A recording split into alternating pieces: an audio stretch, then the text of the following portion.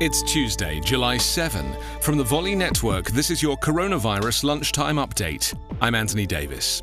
The Brazilian president, Jair Bolsonaro, has announced live on television that he has tested positive for coronavirus.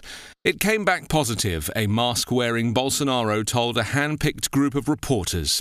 65-year-old Bolsonaro has repeatedly trivialized the pandemic and flouted social distancing, even as Brazil became the second worst-hit country after the United States, with more than 65,000 deaths and 1.6 million confirmed cases.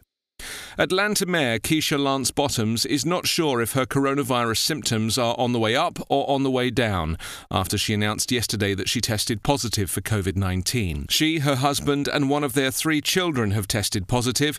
The other 2 children are getting tested today. Lance Bottoms asserted that she could continue doing the job of running Atlanta at the moment. The U.S.'s top public health expert, Dr. Anthony Fauci, the top federal scientist on the White House task force, has warned that the U.S. situation in the pandemic is really not good, as new cases surge in the vast majority of states, especially in the South and West. We are still knee-deep in the first wave of the COVID-19 outbreak, Fauci has warned. The White House shockingly claims the US has been a leader in the global fight against coronavirus. I think the world is looking at us as a leader in COVID-19, the press secretary said, without a hint of irony. The current number of tested US coronavirus cases has increased to 3,054,150. 133,242 people have died.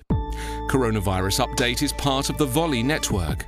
Find us online at coronapodcast.org.